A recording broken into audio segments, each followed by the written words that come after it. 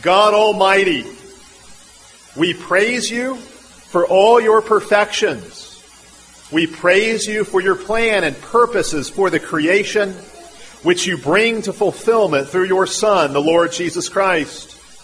We thank you for choosing us in Christ from before the foundation of the world. We thank you for sending Christ into the world in the fullness of time, born of a woman, born under law, to redeem us from the curse of the law and usher in a new creation. And today, on this Christ the King Sunday, Fulfillment Sunday, we especially look ahead to Christ's promised final coming, when he will give to us all glorified resurrection bodies, when he will complete our salvation, when he will wipe away every tear and give us eternal joy in your presence, and when he will bring us into the final new creation. Oh, Father, we look ahead to that day, the consummation of Christ's kingdom, when Christ himself will be all in all, when every knee will bow and every tongue confess that Jesus indeed is Lord, when all things will be reconciled in him and summed up in him and subjected to him, and death will have lost its sting forever. Come, Lord Jesus. Come today to meet us here and give us your gifts. And come at the last day to turn hope into reality and faith into sight. Amen. Let us pray. Father, we do thank you for the Lord Jesus Christ. We thank you that he is our priest, our king, our prophet. We thank you that in him we have every spiritual blessing. We have all things pertaining to life and godliness. Oh, Father, we pray that you would reveal to us today who Christ is, who he is for us, all that he has done for us, that we might trust in him more fully, that we might turn away from our sins and our idolatries to serve him more faithfully, more completely. Oh, Father, we pray today that you would speak to us the word of the gospel of the Lord Jesus Christ, your Son and our Savior, the King, in whose name we pray. Amen.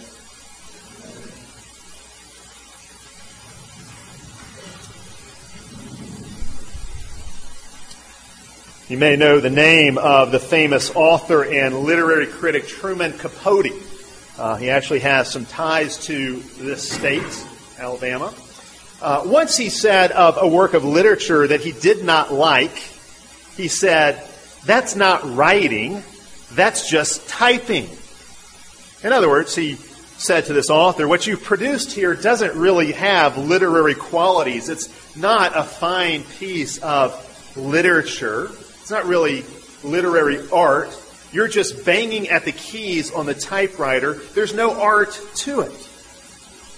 Now, some have treated Mark's gospel in the same way. It is the shortest gospel. Scholars will tell you that the Greek is not as polished or refined as other books in the New Testament. It begins rather abruptly. It ends very abruptly. It doesn't have some of the obvious stylistic techniques or literary artistry that the other gospel writers use. And so it might seem that Mark was just doing the ancient equivalent of just typing rather than really writing. I want to argue nothing could be further from the truth. Mark's gospel, read rightly, is truly a literary masterpiece for those who have eyes to see and ears to hear. Mark's gospel is a beautiful work, yes, of history, but also of theological literature. This is a carefully crafted gospel. Mark is actually a very sophisticated storyteller. Each passage in Mark, each piece of Mark, each episode of Mark's gospel connects with a complex array of other biblical texts. Each passage in Mark's gospel has its own literary architecture, its own literary structure that helps us decode the central meaning of the passage. I think that literary artistry is on display throughout Mark's gospel, but I think one of the places where we can really see Mark's literary craftsmanship coming through is in his account of the Transfiguration, the story of Jesus being transfigured on the mountain. The story is written as a chiasm, which means that the story has matching sections. The beginning and end of this story match one another. There are two intersections that match each other. And then right in the middle, you get the basic gist, the real meaning of the story. So how does it work? The account of the Transfiguration in Mark opens with Jesus and the disciples ascending the mountain, where Jesus will be transfigured. It ends with them descending the mountain, discussing the resurrection. So you have the ascent and the descent. You've got the transfiguration happening, and then you've got a discussion of the resurrection, which shows you that in some way the transfiguration and resurrection correspond to one another. The transfiguration is, among other things, a preview of his resurrection glory. In the first part of the story, the disciples see Jesus with Moses and Elijah. That pair happens to show up a lot together in Scripture. In the first part of the story, the disciples see Jesus with Moses and Elijah. But in the last part of the story, the disciples see Jesus alone. As if to say, while Moses and Elijah had their run, and they were glorious for a time, their glory is fading. They are passing the baton to Jesus, and Jesus is greater than Moses and Elijah. He stands in an utterly unique place. And then you see what that is right there in the very middle of the story, right smack dab in the middle of this account. There is that divine voice from heaven declaring, "This is my beloved Son, hear him." See, this voice is to inform the disciples that Jesus shines with the glory of God because he is the Son of God. The word of Jesus is God's own word. Indeed, he is God's ultimate revelation to us. And that's really the point of the story. That's the meaning of the Transfiguration. Jesus is worth listening to because he is God's eternal Son in human form. And the word that Jesus speaks is the gospel. What word has Jesus been speaking? The promise of his death and resurrection. So there you have the structure of the story.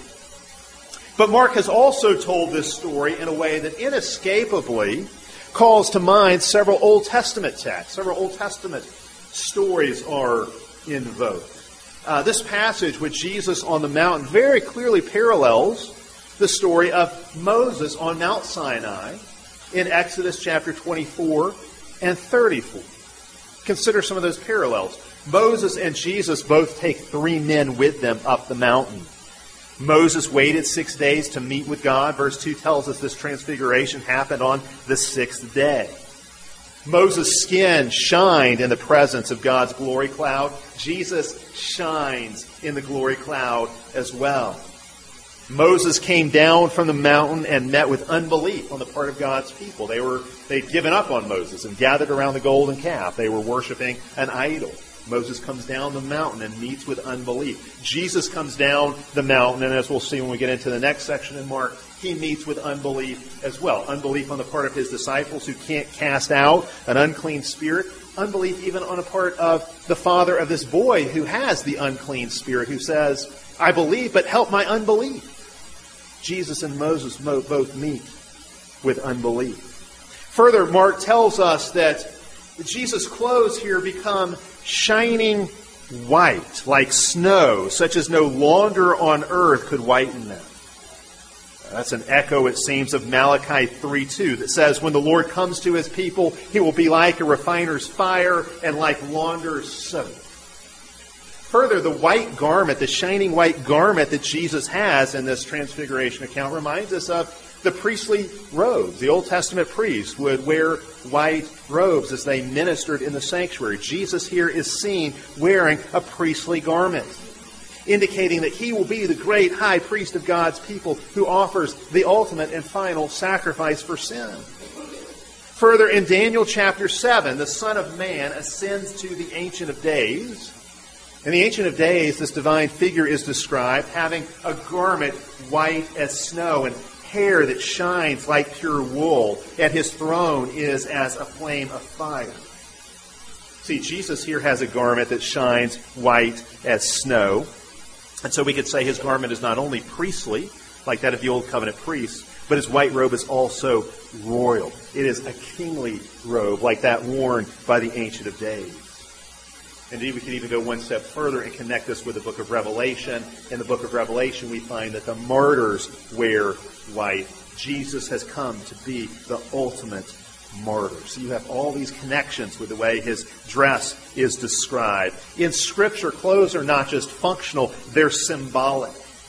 And so they reveal one's station, one's position, one's role and office. Jesus here is described as having this shining white garment. It reveals him to be a priest who will offer himself as a sacrifice and a king who will lay down his life for his people as a martyr. In the Transfiguration, Jesus is not just showing off. He's showing what he's come to do. What he's come to do as priest and king and indeed God in the flesh. Further, Mark tells us that as they were on the mountain and Jesus began to shine with his glory, a cloud overshadowed them. Now, what cloud is this? It can be none other than the glory cloud of God that overshadows them. This cloud appears again and again in the Old Testament Scriptures. This is the same cloud that is described throughout the Old Testament as a kind of mobile throne chariot for God. Isaiah 19 tells us that the Lord rides about the heavens on his swift cloud. This is the cloud that filled the tabernacle and the temple. It's the cloud that guided Israel through the wilderness. It's the cloud that covered Mount Sinai full of lightning and thunder when the law was given. It's a cloud that's said to be filled with angels in the book of Deuteronomy. In Psalm 18, the voice of God speaks out of the cloud. And the voice of God speaking out of the cloud is so mighty, it breaks the cedars and causes the mountains to tremble. The cloud is identified with God's Spirit. Again, the Lord rides about the heavens on his glory cloud, bringing blessing and judgment according to his will, according to his purposes. It's a kind of portable heaven. The cloud, we're told elsewhere in Scripture, is filled with many witnesses. It's filled with the saints who have gone to be with the Lord in glory. We enter into that cloud in worship, to worship God with his saints. It's out of this cloud that we are baptized as the water comes down from above, out of the cloud, falling upon our heads in baptism. This is the cloud that Jesus will later ride into heaven in his ascension, and he will return at his last day on this glory cloud. Indeed, at his trial, and his trial scene later in Mark's Gospel, Jesus tells the Jewish high priest that he will see the Son of Man coming on the clouds of heaven with power and glory. That's the cloud that overshadows them here. It's a cloud packed full of meaning in light of its Old Testament connections. The cloud makes the transfiguration, really you could say, a heavenly event. Heaven touches down on that mountain to reveal who Jesus is and what he's come to do. This is the Father and the Spirit drawing near to the Son to declare who he is and to show the disciples what he's come to accomplish. Now, between the last sermon I preached on Mark, what I've just done for you this morning, we've looked at the build-up to the Transfiguration. We've looked at the meaning of the Transfiguration itself. What we want to do now is look more closely at the aftermath of the Transfiguration. What follows from the Transfiguration? What happened on their way down the mountain? Mark records this for us. It must be important. What happens after this heavenly experience, this mountaintop experience? Well, as we see so often in Mark's Gospel, verse 9, on the way down the mountain, Jesus commands them to not tell anyone. He wants them to keep what they've just witnessed a secret. They're to keep it confidential. No doubt Peter, James, and John were chomping at the bit to announce to others what they'd seen. But Jesus hushes them up. He says they should tell no one until the Son of Man has risen from the dead. And this happens again and again in Mark's Gospel. Jesus continually reveals something to his disciples, and then he tells them to conceal it. Revelation and concealment go together up to the point of his resurrection. And then all that has been concealed is to be revealed openly to everyone. But of course, what Jesus says here provokes questions on the part of the disciples. They wonder what Jesus means when he talks about his rising from the dead. And so they raise this question. They start to discuss this as they make their way down the mountain. Here we see the disciples combining two of my favorite things, hiking and theological discussion. All right? It doesn't get any better than that. Would have been a lot of fun, I'm sure, to be walking down this mountain having this kind of discussion. Except the disciples are really scratching their heads over this. They really don't know what to do with it. See, the disciples, like a lot of the Jews of their day, had in their heads a kind of understanding of a timetable of future events. They thought they knew how things would unfold when the last days arrived. They thought they knew the sequence of events that would take place before Messiah established his kingdom, before the last days arrived. They ask a question. They ask Jesus, why do the scribes say Elijah must come first? Why is it first Elijah and then Messiah follows, the kingdom follows? It's interesting the way they ask this question. They attribute this view of Elijah's coming to the scribes. Of course, we know from later in Mark's gospel that the scribes will be among those who orchestrate the plot that will result in the execution of Jesus. So the scribes are no friends of Jesus. We've already seen how Jesus has drawn the ire of the scribes and Pharisees and Sadducees. But the scribes got this right. Jesus affirms that the scribes are correct. And of course that's because the scribes were simply relying on Malachi chapter 4, verses 5 and 6. Jimmy read that prophecy for us this morning. There in Malachi 4, God says this, behold, I will send you Elijah, the prophet, before the coming of the great and dreadful day of the Lord. What is the day of the Lord? It's when God arrives, when God shows up to be with his people in power, in grace, in blessing, and yes, in judgment. Malachi 4 goes on to say what this Elijah figure will do before the great and dreadful day of the Lord. He will turn the hearts of fathers to the children and the hearts of children to their fathers. So see, roughly 500 years before Jesus and the transfiguration occurred, Malachi had said Elijah is waiting in the wings. Elijah will be unleashed. Elijah will carry out a new ministry. And that's going to happen right before history's climactic moment, right before the day of the Lord, when the Lord shows up in all his power and all his glory, right before the Messiah comes and the kingdom is inaugurated and everything is put right. The disciples seem to have been wondering if the appearance of Elijah on the mountain was indeed the promised manifestation of Elijah. If Elijah is showing up on that mountain, is that what Malachi was talking about? Because if so, that means that the day of the Lord must be right around the corner. Well, what does Jesus do with this question? He affirms their expectation, but he gives it a twist. Yes, he says, the scribes have read Malachi right. Elijah is coming and will restore all things. But then he goes on to say, Elijah has come, and they did to him whatever they wished, as it is written of him. Now, that phrase, they did to him whatever they wished, is clearly an allusion to the story of John the Baptist's beheading, which Mark has told us back in chapter 6. In other words, what Jesus says here is that the prophecy of Elijah's coming has actually been fulfilled in the ministry of John the Baptist. John was a new Elijah. In fact, we know from the gospel accounts there were so many similarities between John the Baptist and the historical record of Elijah that people would ask John, "Are you Elijah?" And John denied it because, of course, literally, he was not Elijah. But we do know that John came ministering in the spirit and power of Elijah. That's how Luke 1:17 puts it.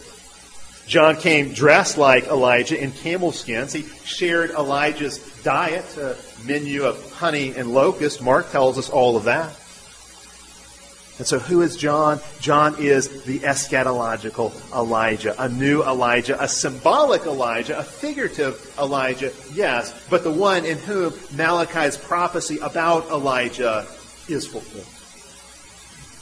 See, John came to restore Israel, to turn the hearts of the fathers to the children, and the hearts of the children back to their fathers. He came to restore Israel by baptizing the people in the Jordan. And the gospel accounts tell us that all of Israel came out to be cleansed with this washing, this baptism by John in the Jordan. John restored the nation by calling the people to repentance.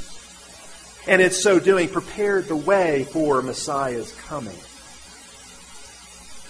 But what happened? Just as the original Elijah was opposed by King Ahab and Queen Jezebel, and indeed persecuted by them, so John was opposed by King Herod and Herodias, and they did with him as they wished. And so John's head ended up on a dinner platter.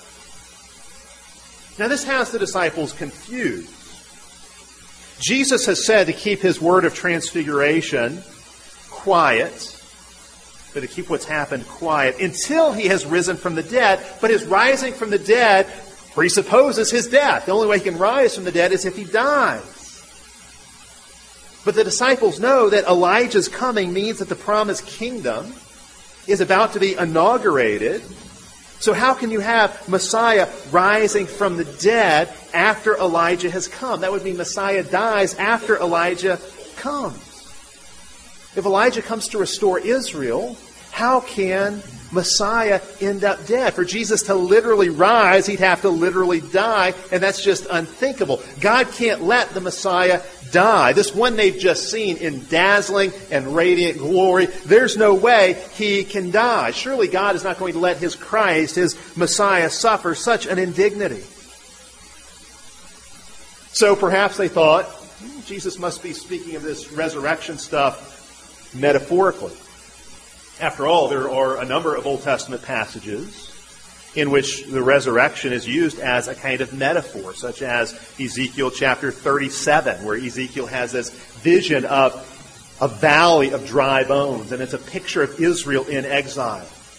And God's Spirit comes and knits together those dry bones and then gives them flesh and forms them into a living army. And it's a picture, a vision of Israel returning from exile and being restored as God's people. And so the way that return from exile is depicted in the prophetic vision is in terms of a kind of national resurrection.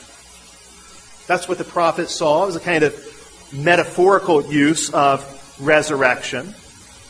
The disciples might be thinking, well, maybe Jesus is speaking metaphorically. Certainly Jews expected a kind of metaphorical resurrection of the nation when the nation returned from exile. Of course, they also expected all dead Israelites to be raised physically in a bodily resurrection when Messiah came. What they could not figure out, indeed what they seem to be debating amongst themselves, is how could Jesus talk about his resurrection as if it were something that would happen to him alone, not everyone at once, as Isaiah seemed to envision? And how could he describe his resurrection as something that would happen not at the end of history, but indeed somewhere in the middle of history, so that after his resurrection, history would somehow still go on? This is how one commentator describes it. I think it gets at the mind of the disciples at this point really well.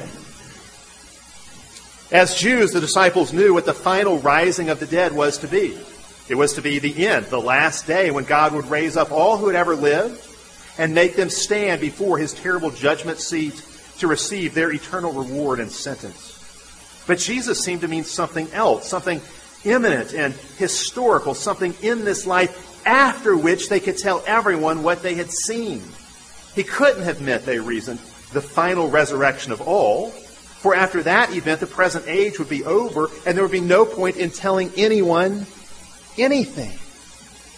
So it's all very cryptic. It seems like Jesus has jumbled all of these things together. He's taken their smooth timeline of events, their timetable they're expecting. Elijah coming, and then God coming through his Messiah to establish his kingdom, and then everything becomes glorious all at once. That's their timeline. That's how they expect.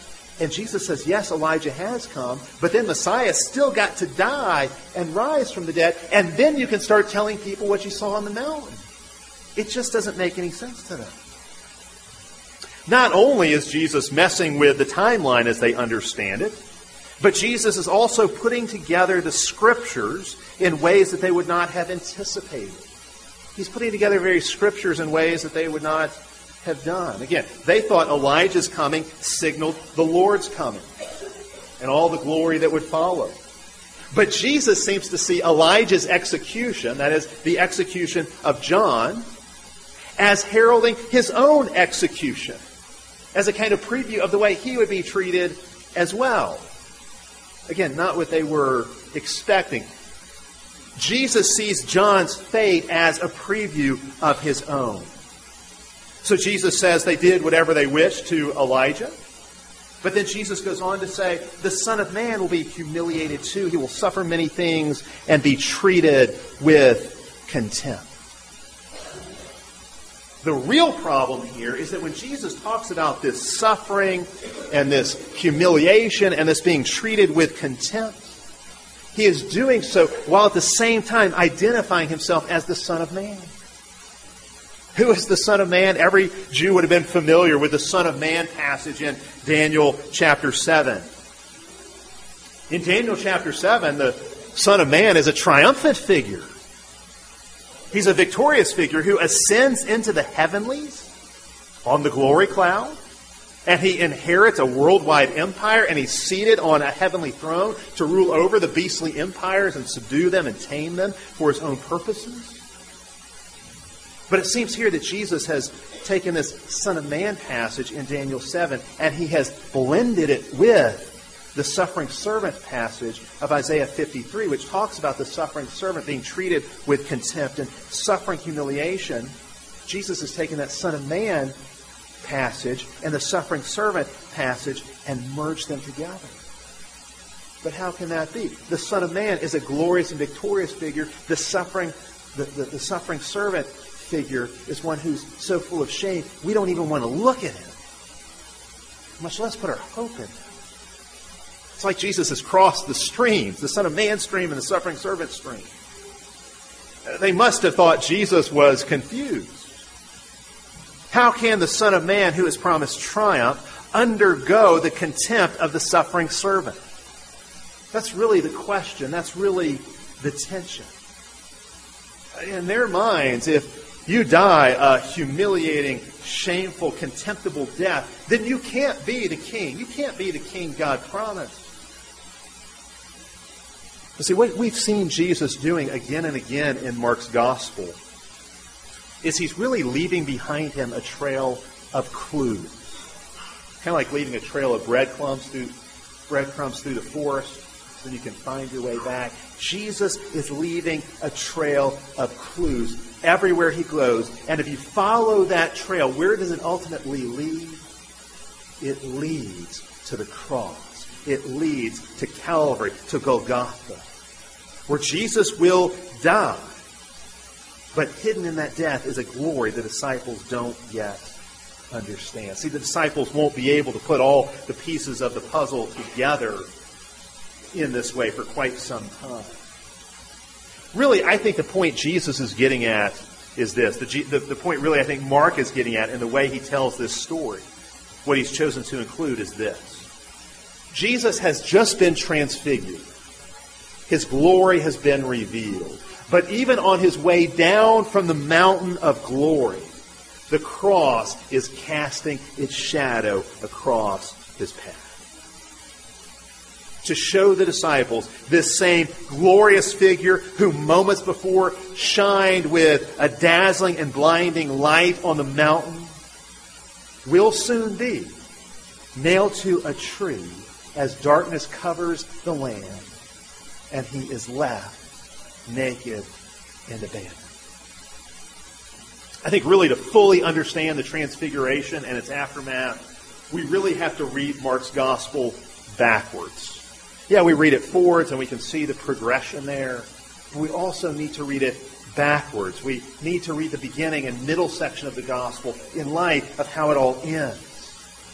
See, the Transfiguration, when you read a passage like this, yes, certainly it is preparation for the ending. But in light of the ending, we can also see a lot of interesting connections emerge if we look at this passage again. I said earlier at the beginning that Mark is truly a literary genius. Here's another example of this. Mark has structured his gospel around three key revelatory events. Three key apocalyptic events that reveal the identity of Jesus. You have the baptism of Jesus at the beginning, the transfiguration of Jesus in the middle, and the cross of Jesus at the end. And what links each one of these events in Mark's gospel is, in each one, Jesus is identified as the Son of God. They're the only three places in Mark's gospel where Jesus is identified as Son of God. Compare the transfiguration to the baptism. In each one, the voice speaks from heaven, "This is my beloved Son." In the baptism, John is present to perform the baptism. In the transfiguration, he's present as a topic of conversation. In the baptism, Mark tells us heaven is torn open. In the transfiguration, heaven comes near in the glory cloud. In the baptism, Jesus is anointed as king. In the transfiguration, he appears in kingly robes and kingly glory. But that's not all. See, from this perch on top of the Mount of Transfiguration, yes, we can look down on the baptism and the Galilean ministry of Jesus, all that's already happened, and we can see its connections. But we can also look to the future, to what is to come. To Jesus as he moves towards Jerusalem and goes to the cross, all that is about to happen. So compare the Transfiguration to the crucifixion. In the Transfiguration, Jesus is revealed in strength and power. On the cross, he is revealed in lowliness and humility. In the Transfiguration, Jesus is surrounded by two prophets. On the cross, he's flanked by two thieves. In the Transfiguration, his garments glisten and dazzle. On the cross, his garments are taken from him and he's left naked and ashamed. In the Transfiguration, three male disciples stand nearby and watch. On the cross, three female disciples stand from a distance and watch. In the Transfiguration, glory, the glory cloud overshadows them. At the cross, darkness shadows the Lamb. In the Transfiguration, Elijah is present and discussed. On the cross, the mockers say, "Let's see if Elijah comes to take him down." In the Transfiguration, the divine voice speaks from heaven, "This is the Son of God." On the cross, you have the earthly analog of that. A Roman soldier declares, "Surely this man was the Son of God." In the Transfiguration, the Father makes his presence known to his Son through his voice. At the cross, the Son makes his Father's absence known through his voice as he cries out, my God, why have you forsaken me?" In the Transfiguration, glory is revealed on the cross. Well, what exactly is revealed on the cross? Yes, it is suffering. It is humiliation. But Mark wants us to see, hidden in that suffering and humiliation, the glory of Jesus is revealed. The reason the Transfiguration and crucifixion correspond to one another is because in Jesus, suffering and glory are fused together. In Jesus, suffering and glory are merged and combined. See, what does the cross do? The cross combines death and life. Jesus dies so we might live. It combines condemnation and justification. He is condemned so we might be justified. And on the cross, he suffers, but it's a glorious suffering, a suffering that reveals glory, a suffering and glory we come to share in. See, really, the Transfiguration and the cross need each other. They interpret one another. They go together. And when you understand them this way, then the cross can really transform the way you look at suffering in your life. God has a portion for each one of us to go through a certain number of trials, struggles, difficulties. A certain amount of suffering has been apportioned to each one of us. How are we to look at that suffering? How are we to endure that suffering? We're to see that our suffering is in union with Christ himself. The Christ who suffers for us, with us, and in us. The Christ whose suffering is glorious. The Christ who intertwines our suffering with glory as well. So that our suffering, like his, becomes fruitful, even full of promise, because our suffering is paving the way for us to maturity. See, that's what the disciples couldn't figure out. They couldn't figure out how suffering would fit into the divine program.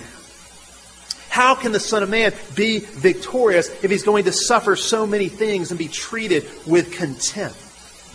And we can ask the same thing about the church and about the Christian life today. How can this be the victorious and abundant life God has promised me if there's so much suffering and so much about it that the world holds in contempt? The cross plus the transfiguration is your answer. The cross reveals to us glory. The cross brings together pain and glory and aligns them perfectly. See, all our questions about suffering, all our questions about the problem of pain and the problem of evil, where's the answer found? God's answer is found in the cross. All our questions, why do we suffer? Why is there evil in the world? The Justin Holcomb lecture, why is there sex trafficking? Why do we live in a world where that kind of thing happens? The persecution of Christians in the Middle East, why do we live in a world where that kind of thing happens? The cross reveals to us the logic of God, the wisdom of God. The cross shows us the logic of the Christian life. If the King has suffered, and that suffering is glorious, surely his followers will suffer as well. But in their suffering, glory will be revealed. That's really Paul's point at the end of 2 Corinthians. We just read a piece of 2 Corinthians 3, the end of 2 Corinthians 3. But in the wider context, Paul's talking about suffering. But he says in the midst of this suffering, there's no reason to be disheartened or discouraged, because what's being revealed in you through your suffering is glory. As you stay faithful, as you stay true to God in the midst of your suffering, you move from glory to glory, from one degree of glory to a greater degree of glory. See, here's the logic of the gospel, the logic of the cross, the logic of the Christian life. If the King, the all-glorious King, the one who is revealed in such splendor and radiance on the Mount of Transfiguration, if that King, that all-glorious one, was willing to stoop and serve us, humbling himself, loving even his enemies sacrificially, how can we not be willing to do the same? To love one another sacrificially, to serve one another in humility. See, sometimes we think of the cross as a kind of prelude to glory. There's the cross, and that's all humiliation, and then thankfully the resurrection follows, and that's glory. And there's a sense in which Scripture gives us that pattern. That's the pattern you find in a lot of the catechisms and that kind of thing. It's there. But I think what Mark is showing us here, by the way he links the transfiguration to the cross, he wants us to see the cross is not just a prelude to glory. The cross is glory. And the crosses God calls you to carry, your struggles, your trials, your pains, your sufferings, as you carry those crosses, glory is revealed. Jesus does the same thing in John chapter 12. Interesting parallel. Jesus says in John 12, when he is lifted up, he will draw all people to himself. Aha, there it is. When he's exalted, the nations will come in. But then John adds to that, he said this to signify by what manner of death he would die. What is the lifting up? What's his exaltation that's going to draw all nations in? It's when he's lifted up and nailed to a cross. That's the lifting up. That's the exaltation that brings the nations in. And as for the Savior, so it is for the saved. His cross reveals glory. Glory is seen in how he suffered. We reveal glory as we seek to suffer faithfully as well. And indeed, as the world sees us suffer faithfully, without cursing God, without renouncing God, but staying true to Him, staying faithful to Him, the nations are drawn in. We were made to reveal glory. We were made to shine with the same kind of dazzling brilliance revealed on the Mount of Transfiguration. We were made to live in that glory cloud. What's that mean? It means take up your cross and follow Jesus. Let's pray together. Father, we thank you that Jesus did not take the easy path or the expected path. We thank you He took the path of the cross. For through the cross, the greatest glory of all has been revealed. The cross is the greatest glory of all. Father, I pray that as each of us endures whatever suffering you've ordained for us to endure, whatever crosses we're called to carry, sins we're called to struggle with, difficult relationships, bodily illnesses and weaknesses, Father, whatever array of trials that you call us to go through, I pray that we would be faithful to you, and in so being faithful, that the dazzling, radiant glory of Jesus would shine through us. Father, we pray that with unveiled faces we might reflect to you and to one another and to the world the glory of Jesus. This is our prayer in His name. Amen.